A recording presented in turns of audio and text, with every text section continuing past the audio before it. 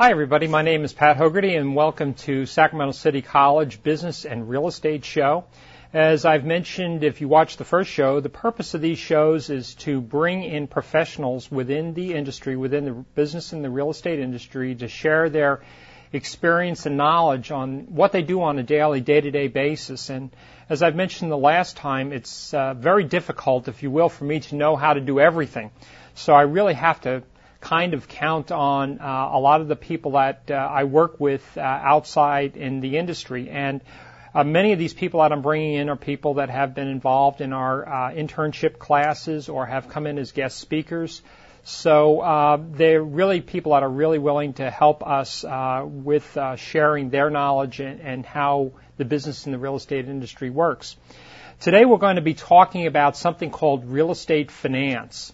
And real estate finance is probably one of the most important aspects of real estate. Now, we talk a lot about a lot of different things, in real estate. We talk about appraisal, we talk about legal descriptions, we talk about title insurance, and all of those things are very important. But the thing that you really want to keep in mind is that when people are getting ready to buy a home, they usually are not walking around with $300,000 and $400,000 in their back pocket. What they usually have to do is they have to finance the purchase of the property. Now, of course, we do have some people that occasionally will come to Sacramento and have, the whole amount of money to put as a down payment. But in most cases, people have to get financing. And so today, we're fortunate enough to have somebody by the name of Nancy Rich. And I want to welcome you, Nancy, for coming to the show. Nancy happens to work for First Security Loan. And the reason why Nancy is coming in today is she has come in many, many times in my internship class as a guest speaker. And specifically, one of the reason why Nancy has really come into the class and spoken to the class has been to inform the students about first-time buyer programs. And so, again, I want to welcome you to the show, Nancy. Really appreciate you coming by and stopping by today. And, normally what we like to do when we first start the show is we like to ask people, how did you get in this thing we call real estate? How did you get into real estate finance? Some people have really interesting stories, and I'd like to have you take a moment and just tell us a little bit about that. I don't know how interesting it's going to be. My husband's always been in finance, and he thought that I would like it if I got into it. So I started taking courses at the local city college, and I liked the appraisal. So I got into appraisal for many years until we thought we were going to retire and came up to Sacramento from San Francisco area, and then I got into the finance field. Now, how long were you in appraisal? And now we're not going to put now a date you're going to date my age now. But how long were you in appraisal, and how long were you in I was in appraising for about 20 years. 20 years. Wow, that's a lot of experience being in real estate appraisal. And how many years have you been in finance? About 15. 15 years. So your whole Add 'em up. Your whole career spans quite a bit of time. Okay. I know, it's embarrassing.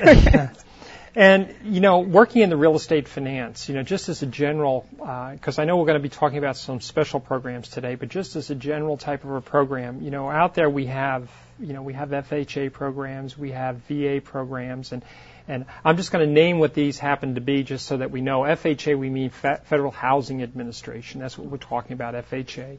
VA is the Veterans Administration, and that's for our soldiers that have been overseas and during a war, or in many cases now we're seeing a lot of our reserve and our National Guard that are now qualified for the programs because they're serving active duty.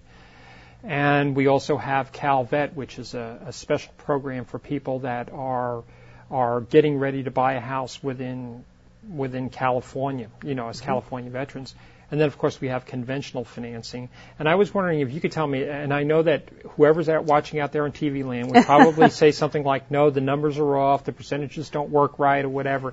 But as you can see it, let's say if you look over a year's period of time or 6 months period of time, how do you do more FHA or VA or CalVet or conventional, or what kinds of loans, percentage-wise, would you say? I think percentage-wise we've been doing at least 90% conventional. 90% conventional? Yeah. So very few, and so if it's 90% conventional, is the rest pretty much FHA, or? FHA and VA and different programs. Now, tell us for a minute why you would use, because I know a lot of times we talk about FHA and VA and CalVet is a program that a lot of people like myself and others that are buying, have bought our first house get, because we don't have any money. We have nothing, good looks, that's about it. And so anyway, why are people using the conventional programs rather than the FHA, VA, and CalVet programs? Well, a lot of the first-time home buyers can go to financing from different cities, and they can get the 20% down. So they can use an 80% 30-year fixed conventional loan. Okay, so in other words, if they go to a city or a county or something like that, they can get some kind of help with down payment or something like that, is what you're saying? Yes. Okay. Now, what we're going to be talking about today is that one of the associations that you're affiliated with or whatever, and for a number of years, by the way, has been something called the Home Loan Counseling Center here in Sacramento. Could you tell us where that's located? It's located at Cottage and Howe in the SAR building. SAR is? Sacramento Association of Realtors building. And it's a nonprofit, and their mission is to help home buyers get into homes without having to deal with predatory lending. Now, or realtors. What is predatory lending and predatory realtors? What does that mean? Well, as much as lenders and realtors hate to think of themselves as predators, there are some greedy realtors and lenders out there, and they tend to charge a lot more than they need to get someone a loan. Oh, okay. So we try to fight that and actually educate people so that they don't have to deal with it. Now, when you say educate people, and I'm going to bring this up in a minute, but do you have to be somebody that is, say, a low-income person that goes to that, or could you just be anybody that wants to buy a home? Even if I want to buy $1 million house, I can go there? We encourage anyone that's ready to buy a house to go to the classes. Okay. And you mentioned that you do, so the Home Loan Counseling Center is located on the, if you will, I think you mentioned, or I may have mentioned the first floor of the Sacramento Association of Realtors. And I think we were talking before the show, and I think it's been in existence for about 15 or 16 years or something like that. And you talked about the fact that they have classes. Could you tell us a little bit about what these classes happen to be? Well, the classes are First-Time Homebuyer 101, which takes you from getting pre-approved, finding a realtor, what closing costs are, it tells you everything, all the steps involved in getting a loan and buying a house, and including what programs are down payment assistance that might be able to help you. Now, is that the first program? Because I know we talked about three programs. Yes, that's the first program. Now, I know you had mentioned in the past that there was sort of like there's 3 programs, but there was some kind of an orientation program of some sort? There is an orientation program that will tell you about all the programs. The 3 programs or classes are $60, which includes the class and a workbook from each class. It's just to pay for the materials because they are a nonprofit. Okay. But the orientation class is free that you can attend to find out whether you really want to go to the classes. So in other words, if you're thinking about buying a home, the idea is to first look and see whether that's something that interests you or whatever. I think I've mentioned this to some of my students, that there are people that, possibly based on their financial situation right now, the best choice may not be to buy a home. It might be better off for them to continue to rent where they are and maybe save for a down payment or and then put off the buying, if you will, for the next couple of years or something like that. So in the orientation class, let's just take a minute. What would happen during this First of all, the orientation class that you have is that costs nothing. Is that correct? That costs nothing. Now I know from when we talked before and you've been into the classes that you guys have classes in all the different there's a lot of different centers you get out. Yes. So you get out to a lot of the senior citizen centers, and you get out to, where's some of the centers that you, or some of the places that you give these classes at? Well, we do give classes at the Sacramento Association of Realtors. We try to spread it out. We have them every month. Okay. And we try to spread them out so that people in different areas can get there. Okay. Most of them are in the Sacramento area. The library on the Dimmick Library, I believe. Is it Arden and Dimmick Library? Okay. I believe that's the name of it. We have one there. We have it on 48th and T. Okay. In one of the community centers there. Okay. We have one on Alhambra and H. Okay. And then we have one in Roseville or Rockland. Okay.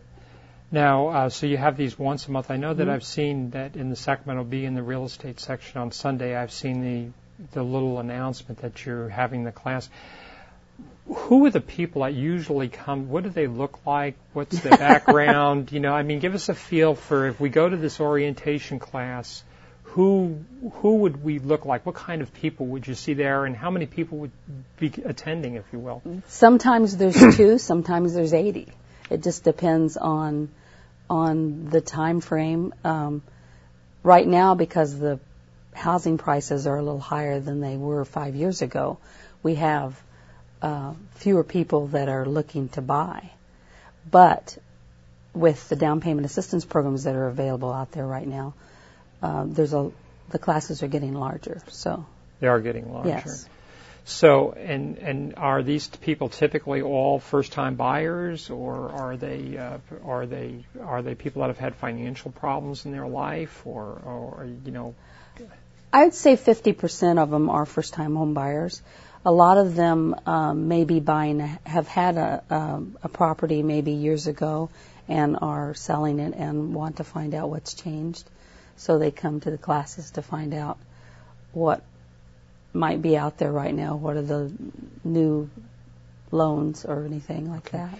Now, you mentioned first-time buyer, and one of the things that I think is important is that we define for everybody what a first-time buyer is, because that's sort of a misnomer, if you will.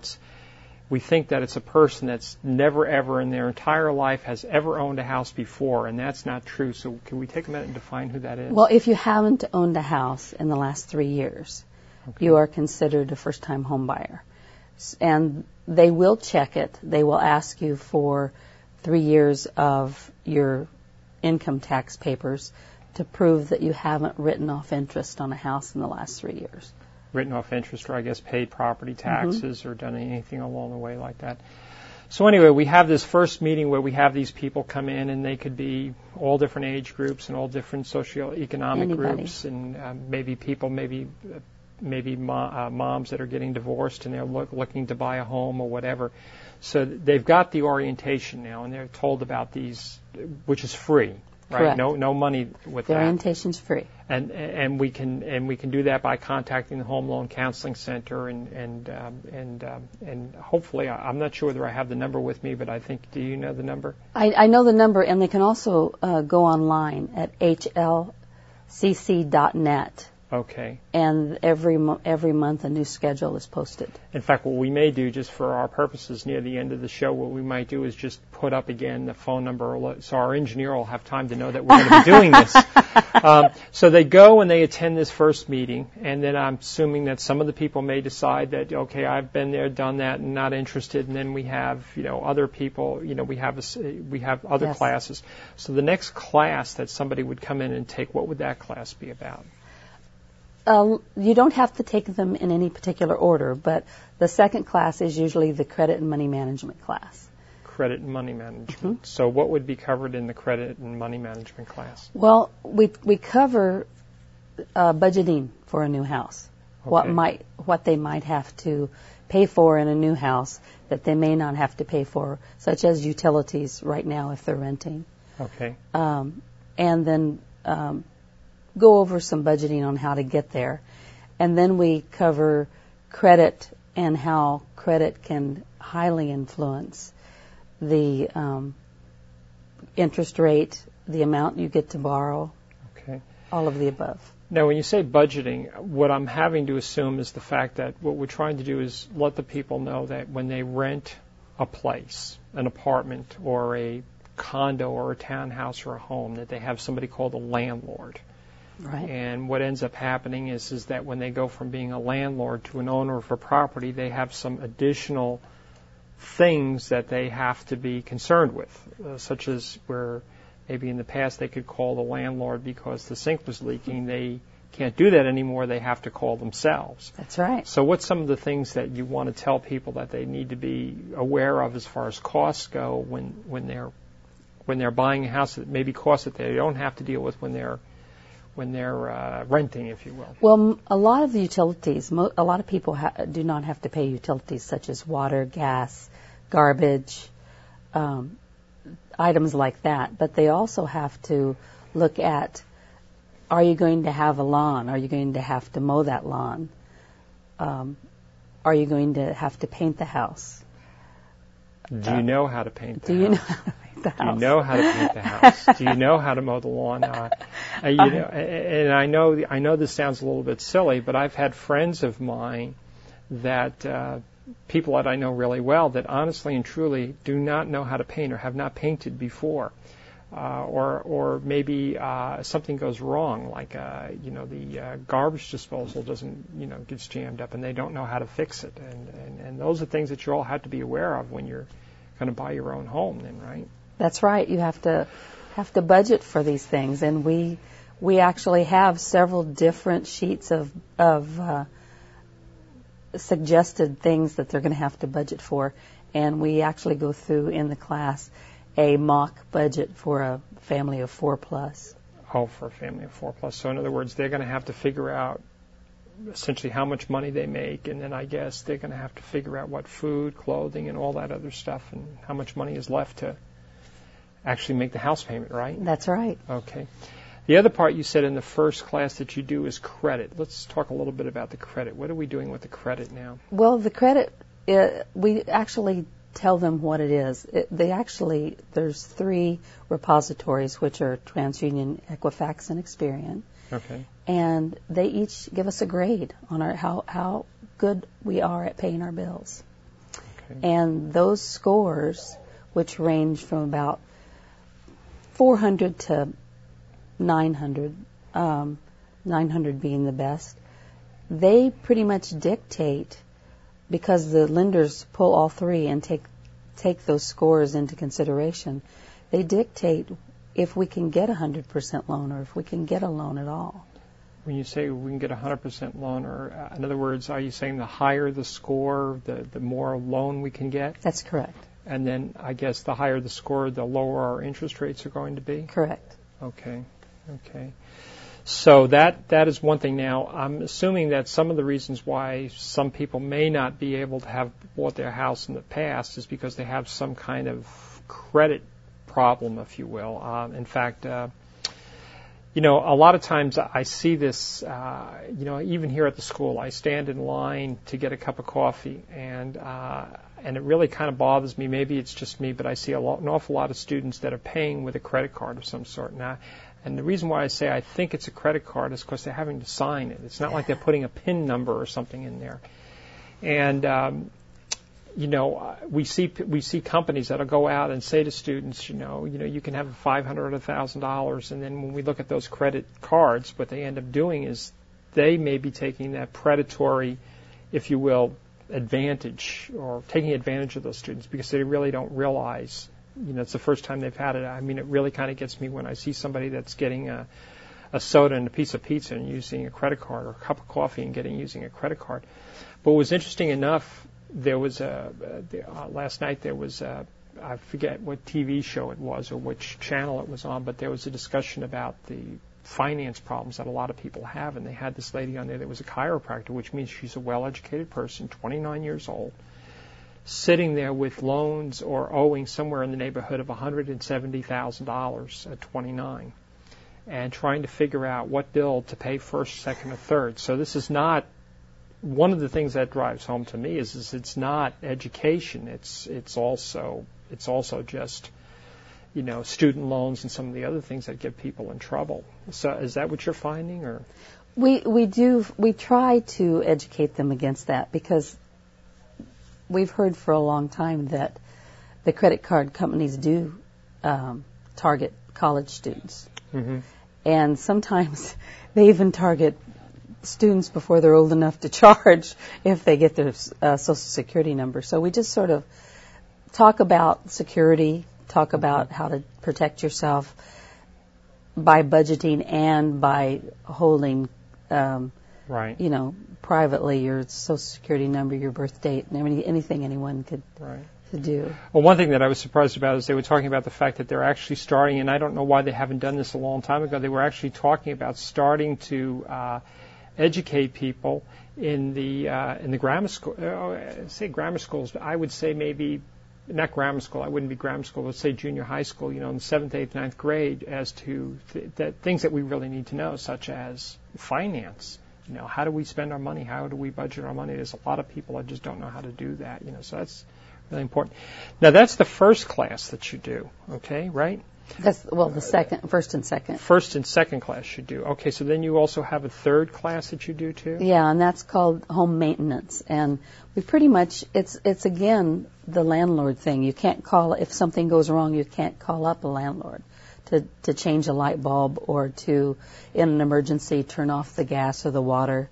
Mm-hmm. And so we go through a lot of that, suggesting that the first thing you should ever do when you buy a new home or a resale home is to change the locks, because you don't know who has a key. Okay. Now, what are some of the things in that particular class that that they would expect to be at least told about? What would be some of the things that you would be told about? Well, the fact that you can't call up the landlord if something goes wrong. You have to be responsible enough to call someone if there's a leak in your pipe. Call a plumber. Call the electrician if you have a problem with the electricity. Right. Know where the emergency valves are in case to cut off the gas or the electric or the water. Know how to do all of that. Mm-hmm. Okay. Now, what I wanted to do is, so we talked about the classes and the cost. Okay, I think you said the total cost is somewhere in the neighborhood of about $60. Yes. And I think what you've mentioned in the past, I don't know, it was here in the internship class that's really to cover the cost of materials. That's for correct. The thing, because in reality, the instructors that come there are not getting paid, and That's true. it's just the cost of materials. And if you want to know what it costs to duplicate materials, then just go to our old friendly Kinko's or somebody like that, and you'll know how expensive that happens to be. So, we talked about time buyer programs now. Okay, so that's what we're essentially trying to do. We've defined the fact that a first-time buyer is somebody that hasn't bought or owned a house in the last 3 years, which means they could have owned many houses prior to that, but it's the last 3 years. That's true. And so now what we want to know is how does that process work? Let's say, for example, I'm a real estate agent and I have a client, or maybe I'm an individual, and I decide, okay, I want to buy a house. What is the process that I would go through with you? Well, if you're an individual, we would like you to get pre-approved first. And what that means is that you actually find a lender and they take all your documentation, such as your pay stub, because we have to prove that you are employed and you do make money and how much. Pull your credit and get your bank statements. And then we put it together in a package with a loan application and send it through to an underwriter. You can get pre-approved. That way you know how much to shop for a house for. And you're going to your realtor once you decide on one, and you're not going to waste their time. They're going to know exactly how much you can afford, and they're going to show you houses that are in that. Now, you're saying that I would first find a lender then? That's correct. Before I would start the program, could I go to you and could I go to the Home Loan Counseling Center and find a lender for before you start the program, you can take classes anytime. Okay. And we would love for you to take the classes before you start any Before you start. That's okay. correct. Yes. And then once you start the process of finding a house, then you need to get pre-approved by a lender before. Okay, so first of all, you'd make sense to go to the classes, okay? then I guess step 2 would be to actually go out and find a lender. Is there any, when we talk about lenders now, there's a lot of different kinds of lenders. We can go to, if we're a member of Wells Fargo Bank, we can go down there and talk to them. We can go to Bank of America. We can go to Countrywide Funding. We can go to your company. Is there any place that is a good place to start, or how should we even, if you get any tips, how should we even start? Just wander in? Well, all of those places are good choices. If you take the classes, the Home Loan Counseling Center has counselors available, and they'll be glad to answer any questions for you, and they have lists of lenders that they work with. And so they'll be glad to share those. Okay. So basically, as a result of that, you would get maybe 2 or 3 or 4 different lenders that you would maybe contact. Once you take the classes and now you know that there's some lenders, how do you go about picking one or the other? Or, should you be working with 3 or 4 lenders at a time, or should you narrow it down to one, or what should you do? Well, you'd interview them, and the class is going to give you the tools to interview them, because you're going to learn what they should be doing, so that when they're talking to you or you're talking to them, you'll know whether they're going to return your call fast enough or answer the questions. The big thing is that until you decide on a lender, don't let anyone pull your credit. Okay.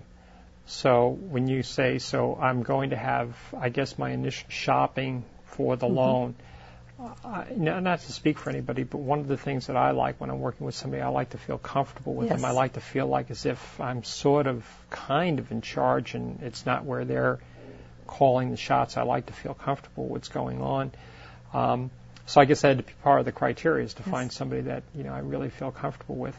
And you said don't let, so in other words, what you're saying is don't go to Wells Fargo in the morning and Bank of America in the afternoon and Countrywide Funding later on and have them all pull credit reports. Why don't we want them to do that? Why? Well, it can. It's not in stone, but it can lower your score by having multiple people pull your credit, depending on when it is. Okay. If it's in the same day or two, it's probably not going to hurt it. But there's no reason for every single lender to pull your credit until you know you're going to work with them.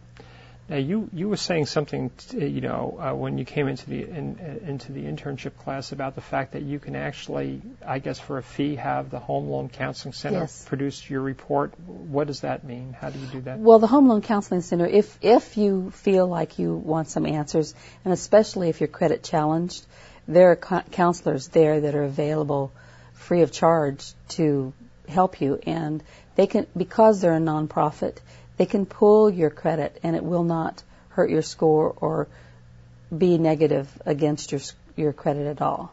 If you let anyone else pull it, it can be a negative factor against your credit. Now that when they pull it, I think you said that there's a fee for that you have to pay. It's $20 from them, and they pull all 3. Now, when you get that report, does that report, because, we're seeing nowadays that, in fact, it's almost where they've got us in sheer panic city, that, between the identity theft and everything else that they've got us panicked. Is there, when they pull that report, what's going to be on that report? In other words, are all the scores going to be there on that report, or what's going to be on the report? When the Home Loan Counseling Center pulls it, all of the scores are going to be on everything, including your Social Security number, your address, all of the addresses that you've ever lived at or maybe looked at sometimes. Your entire life story is going to be on that report, which is one of the reasons you don't want a lot of people pulling it. Okay. Now, you said scores. So each one of those credit agencies, which again I think you said was TransUnion, Equifax, and Experian, those are the 3 credit agencies. And they're pulling a score, and that score is called the FICO score? It's a credit score. There is a FICO score that one of them goes by, but basically we take the middle score. You take the middle score. Mm-hmm. Do those scores range? Are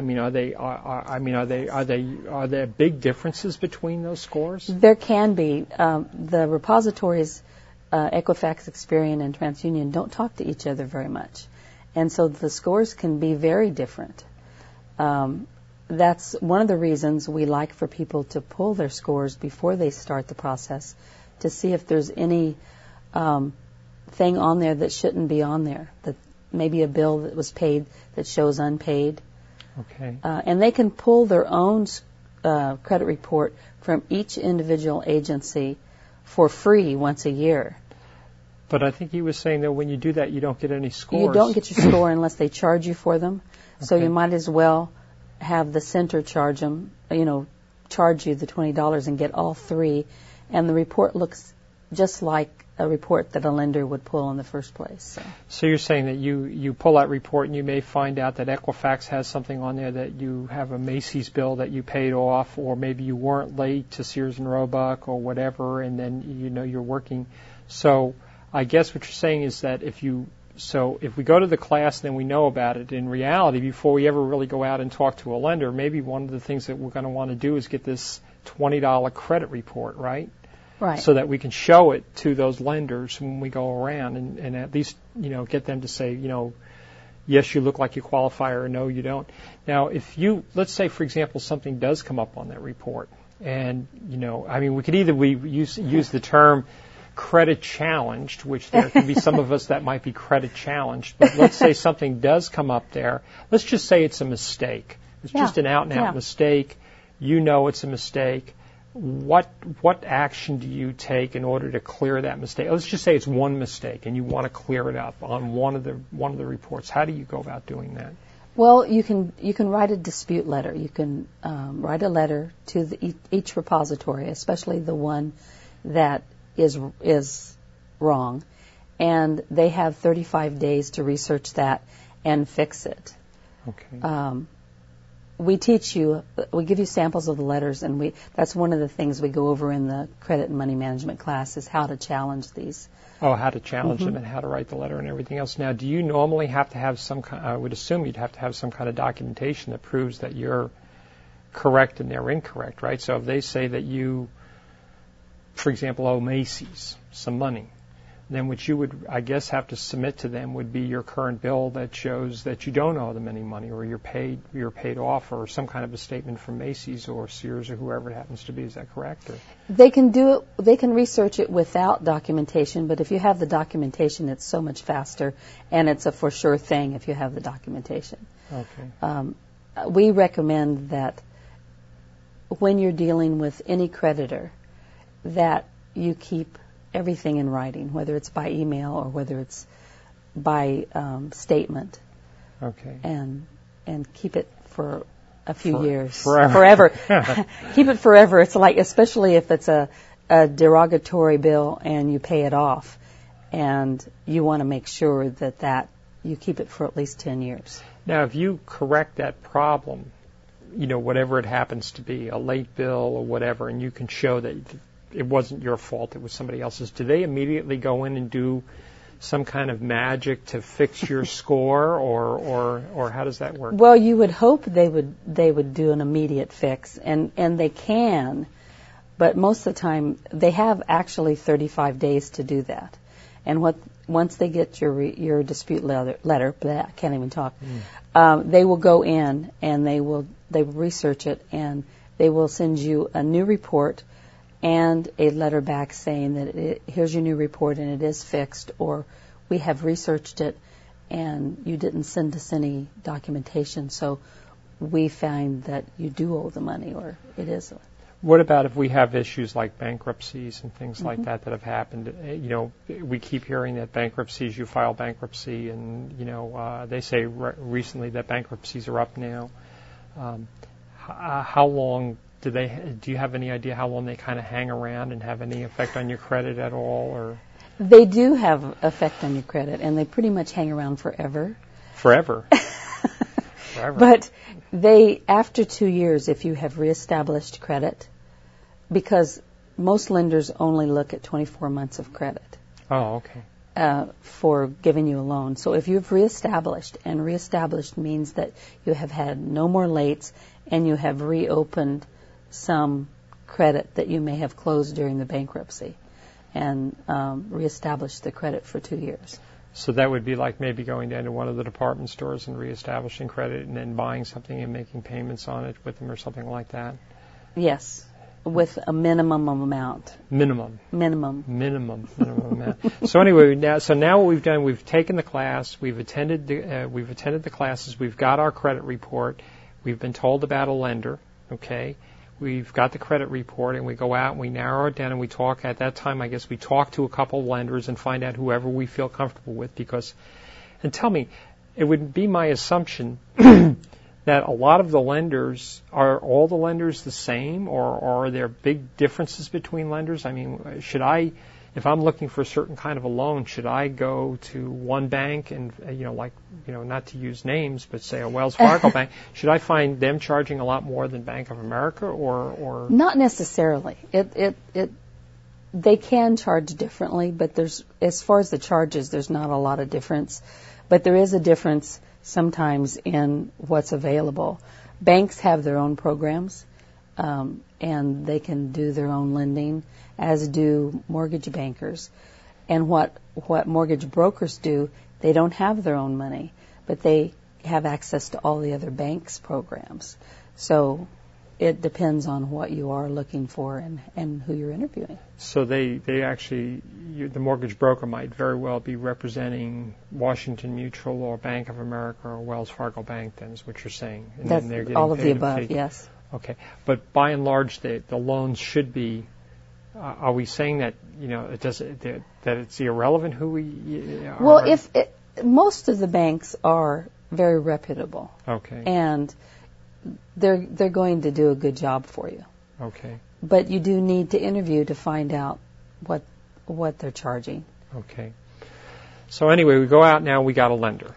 We've got somebody they're happy. And from what you've told us in the class, what we need to do is when we go to see them, correct me if I'm wrong, we need to bring some paperwork with us, right? And I guess income tax statements, do we need to bring those with us? If you're doing a first-time home buyer, yes. They're going to want, in a regular loan, they're going to want 2 years of either W-2s or 1040s. 1040s are income tax forms. Yes. Okay. Or if you're going for a down payment assistance program, then they may ask for 3 years. 3 years. Okay. So we've got our income tax statements. We need our pay stubs, which are, what do they call those, W-2s, I guess? Pay stubs and W-2s, W-2s. Yes. And what are the kinds of documentation that we would need to show up so we wouldn't be driving back and forth to the house all the time for this stuff? They're going to want probably the 2 months bank statements, okay, all the pages, because they're really going to look at them to see if there's insufficient funds and when you pay your rent. Okay. So in other words, for every single bank and credit union, I need to bring all those statements with me, all the pay stubs with me, my income tax statements with me. Anything else? Any retirement or anything that shows you have reserves, any type of money that you have. So if I have a retirement, say from civil service, would I need to bring a pay stub from them then, or a statement of the account? The statement of some kind of an account or a letter, okay, or any other kind of retirement. So now the lender's got all that stuff. Yes. They're going to make copies. You're not going to leave the originals. Oh, you take those back with you. Okay, so they got copies. Okay. So now from that point, and I'm also filling out a loan application at that point? Yes. Okay, so I'm filling the loan application. I give that all to the lender. What happens at that point? Now they've got all that stuff. What do they do? If you have decided on a lender and you bring all your documentation in and there is a loan application, the loan application is really part of our toolbox because it gives us 2 years of information from the client, okay, and the borrower, and that is what we need to give them an exact answer on what they can afford. Okay. So, and then there's going to be a lot of disclosures that the lender needs to go over, but the most important disclosure is a good faith estimate. Now, what's a good faith estimate? What's that? A good faith estimate is a itemized list of all the costs that are going to be incurred. The lender will give you all of their costs, but it's also good if the estimate shows the title fees and the appraisal fees and any other costs that might be associated with the loan. So that'll help us understand where all of our money is going and what we're actually going to end up having available to actually buy a house. Okay. Yes. So they give us a good faith estimate. At that time, is that the time then that we should connect with our real estate agent and say, okay, I am approved now, or I know I've got this amount of money, should I then be going out and looking for a house or what? Yes, you can still be interviewing real estate agents, but once you're approved, then have talked to a lender, then yes. Now, start looking for one of the things that's always confused me all the time is that if you've asked, or the lenders asked for a lot of documentation, there's not a lot more that I can give you than what it is, and then you're going to now I've got a good faith estimate. Okay, we called it. Now, that should be, what would I be able to give, or what would you give me that I could give to a seller of a property to show that I am a really good, approved, ready to rock and roll kind of a buyer? I'm not just full of a lot of baloney. I'm ready, willing, and able to buy. What would you give me? Once you go through an underwriter, you can give them, get an approval letter from an underwriter. If the lender has what they call pre-approved you or credit approved you and at that time pulled your credit, the lender can give you a credit approval letter to go shop with. Okay. And then in the meantime, we'll be able to get a underwriter's letter. And then that's something I can then give to my real estate agent that yes. could I incorporate that in my offer on the house and say, hey, I'm really serious. This is proof that I'm financially qualified to buy this kind of a thing? It is like walking up to a homeowner with money in your hand if you've been pre-approved for a loan. So I'm in a better negotiating situation. I know what I can actually afford. Yes. Okay, so let's say I've done this and I know I'm approved, but now all of a sudden now I need this other thing that we've been talking about, I've been alluding to, this down payment assistance program. How the heck does this thing work? Well, you have taken the classes, hopefully, so you'll know about a lot of the programs. And most all of the programs are income limited. Okay. You have to make below a certain income to qualify. Okay. And your debt has to be within a percentage, a 33 to 35% range in order to be able to qualify for down payment assistance. So you do have to fit within a box. So in other words, what you're saying is that this down payment program, if I make, if I make $200,000 a year, this is not the program that's going to work for me. We're talking about, and I think you had given me some websites to look at before the class started, and I think they were somewhere around $33,000, $34,000, $35,000 if you were a single person, and then according to the ones that I looked at, depending if there were 2 people, you could make more money. 3 people, you could make more money, but you were income limited on what you could do. So anyway, let's say I've done this and I know, I'm going to buy this place with my wife and myself, and I know I make underneath a certain amount of money, so I know I'm okay for the loan, or I'm okay for the thing. I know where I'm okay. What do I do now? I got the lender lined up. I got this now, this down payment assistance program. Where do I go from there? Well, the lender the lender that does the down payment assistance has to be approved by that down payment assistance program. Mm. Now, that's usually pretty easy because most, especially brokers, because they have access to all the banks, most of the mortgage brokers can get approved to do those. Okay. And so is that, anyway, the broker has to be, who's ever handling the paperwork has to be approved. Okay, so they're approved.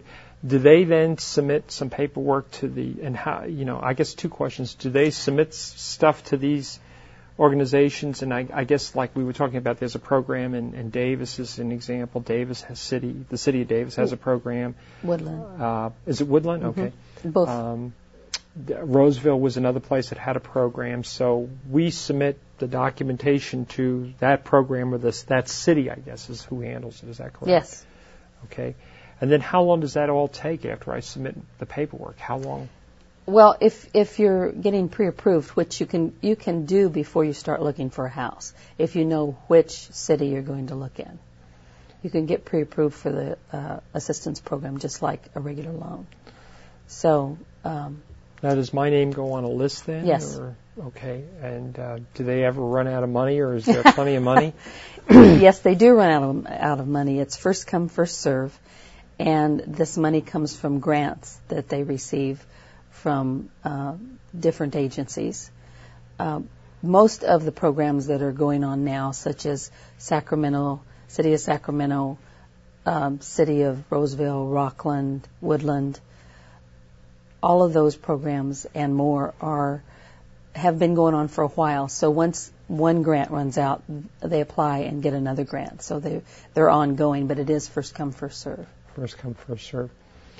How much money potentially do these programs have? I mean, a rough estimate, how much in the way of and I know that each individual circumstances are going to be different, but I mean, are we talking about only a couple thousand, or are we talking about 10,000, 20,000? I mean, what kind of down payment assistance could we get from the programs? Well, possibly. Well, West Sac has 70,000. That's West Sacramento. West Sacramento. Okay. And the city of Sacramento and Sacramento County have some programs where you can stack them and use different programs together, and they're like 10,000, 25,000. It's different. You can stack up to 8 programs sometimes. 8 programs. Sometimes, if you can qualify for them. Okay. So and the Home Loan Counseling Center can help you with this. Okay. They can tell you how it works and what you might be able to apply for. The Home Loan Counseling Center even has what they call wish funds, where they can help you if you fit into the income limit, where they can help you with some of the closing cost money. Okay. How long does that process, I mean, as a rough idea or a rough rule of thumb, and I hate rules of thumb myself, but I mean from the time that I actually submit that documentation to one of these programs, is this something that would take months? Is this something that would take years? I mean, how long would that take? If you have a house, it has to be within a 30-day, usually 30 days. If you're in contract, we ask that you write the contract for 45 days to give them a little more time. That's pretty. But, yeah. But is that considering the fact that we've been pre-approved? No. That's just if we just ring them up on the phone and say hi. If you're pre-approved, it's a lot less than that once you find a house. So that's pretty quick turnaround. That's I would think it would have been a couple of years. I would have been. Oh no, it happens pretty quickly. Now, if they happen to be in between grants, and remember it's first come first serve, depending on what program and what city it is, you may have to wait for that money to be available.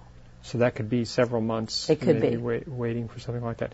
Okay, so now I've gotten this money from them, and they've come in, and now I guess I have like a first loan on the house, and then they just give me that money, or do they have to sign any paperwork for that money, or what do I do? You have to apply for the money, and it is a loan, even though the loan is what we call silent for 30 years, which is great. You have to qualify for it, but you will not be making a payment on it for 30 years once you get it. So in other words, and they're not going to be charging me interest as I go along? In other words, I'm just, for 30 years, going to give me this money? Well, nothing's for free. You will be charged simple interest for every year that you have the loan. Okay. If you refi or sell the house before the 30 years, it's due and payable at that time. So if I refinance it or I sell it, what happens if I buy the house and 3-4 years later I happen to graduated from college or whatever, and I've got a good job and I'm making good money, and I decide I want to keep the house but buy another one? Can I do that? It's only for a primary residence. Okay, so what you're saying is that for me to stay legal with them, I have to be living in the property. If I decide to move out of it, is there any circumstance? I mean, if I just move out, I have to sell it, or I have to pay it off. Refinance it, right? That's correct. It cannot be. It's for a primary residence, so you can't move out, buy another one, and rent it. Okay. It's not acceptable. Now, do these programs, because I know that FHA and VA and CalVet, all 3 programs, according to the homework you gave me to do, all will allow you to use those programs to buy what we call from 1 to 4 units.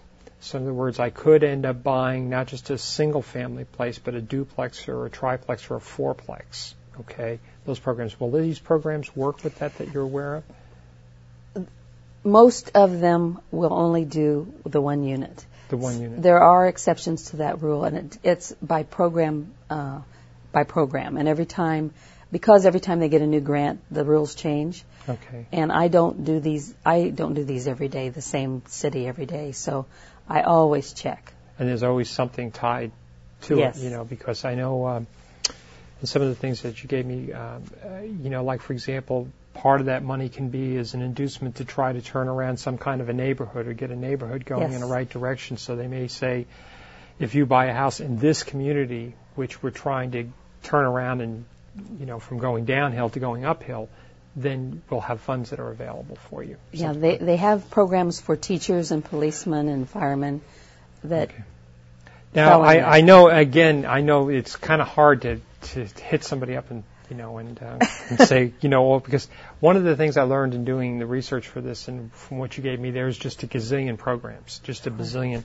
And one of the things that I found out is that for those of us that know anything about going on the internet and searching, if we happen to put a word in there, such as a city or a town that we want to buy, like Sacramento, and then we look for Sacramento down payment assistance programs for teachers, for example, we may very well find something that might be available. But I did take the time to look because I'm a teacher. Naturally, I wanted to find out about teachers.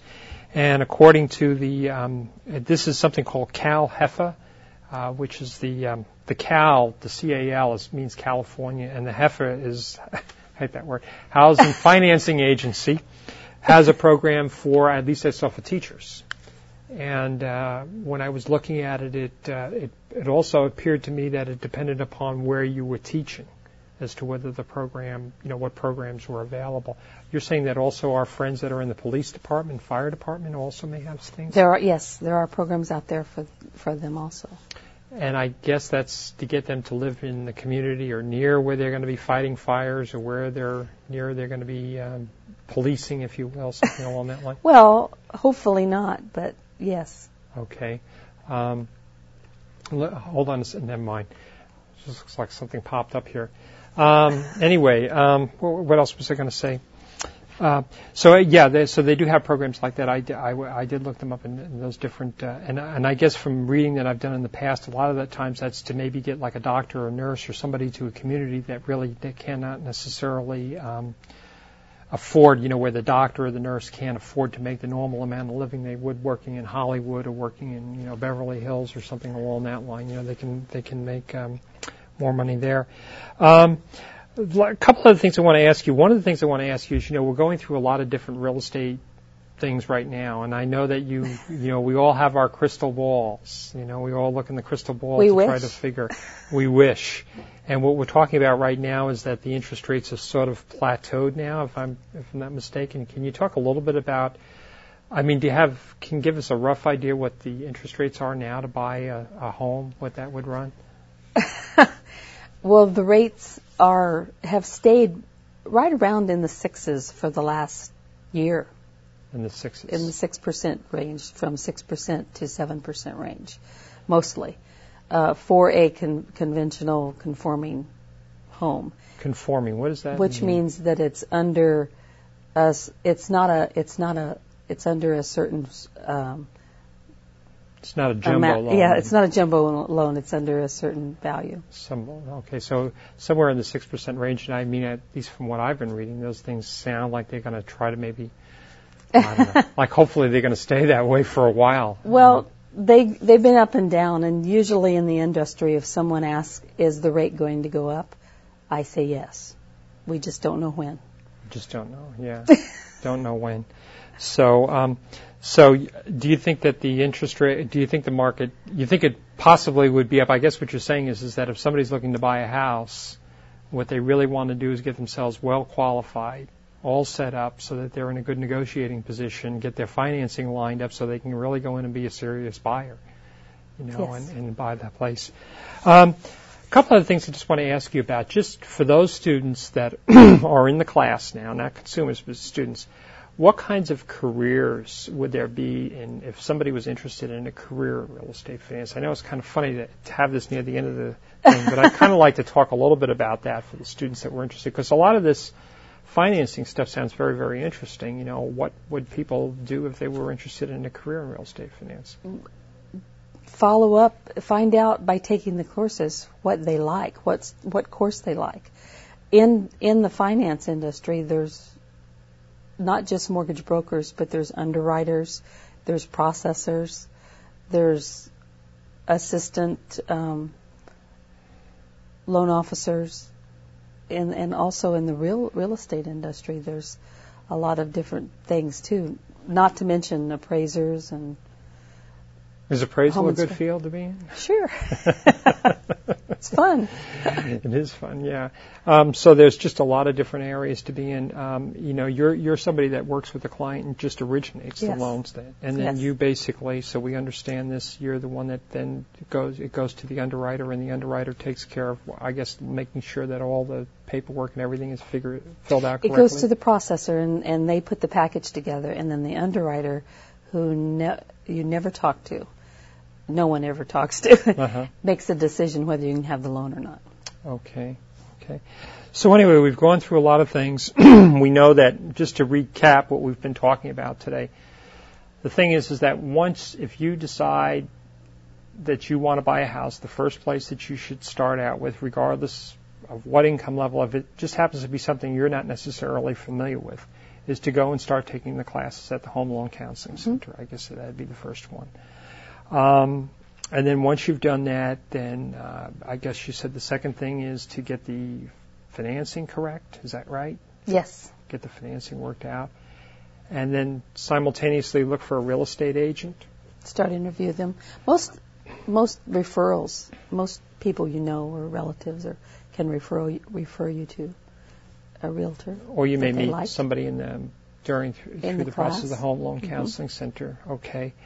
And then once we find a home, one of the things, if we've already got our financing lined up, then we can go in with a letter, and you call that letter an approval letter or a credit approval letter. A credit approval letter, which shows that we're serious and we're ready, willing, and able to move. And then we give them that letter, and then that helps us and puts us in a better bargaining position to get the loan. And then after that offer is accepted, then you're saying that it basically takes about how long to get this whole process? Well, everything, once the process is accepted, once the offer is accepted, they negotiate to how long. 30 days is typical. Can you really get everything done in 30 days? You can if you're pre-approved and you're pre-approved through a down payment assistance. But because you're talking about down payment assistance and agencies that don't have a lot of staff typically, we suggest, if you can, to get a 45-day contract versus a 30. 45, yeah, I can see that, because a lot of the times that might be some kind of a volunteer organization or something along that line to do that. So anyway, you get that all approved, and then you go through, and then finally, hopefully, when it's all said and done, you'll get funded, and you'll get your house, and you'll have a place for your family to live then. Huh? And that's the goal. That's the entire goal, to help out. And then these programs are available, as we mentioned before. We're getting pretty close to the end now. We're available for first-time buyers. And we said that first-time buyers, remember, it doesn't necessarily mean that you've never owned a home before. It means that basically, you haven't owned one in 3 years. Also, single parents that might be out of a divorce recently. That was something that you mentioned during the class. Just really quickly, because we only have a few seconds left. A person that's just coming out of a divorce, what does that mean? If they're a single parent and they can qualify, they are also considered first-time home buyer, even though they just came out of owning a house. Oh, so in other words, if they've owned a house with their husband or their wife or whatever, and now they're divorced, and then they're coming out and they need to buy a house, they could be considered to be a first-time buyer then. That's pretty cool. I didn't know that. Okay, well, anyway, I want to thank you very much for coming. I really appreciate it. And everybody, I want to thank you very much for watching. And again, we're going to continue to do these shows to allow you to meet the different people that are within the real estate and the business industry. Thank you very much for watching. We'll see you back here again. Bye-bye.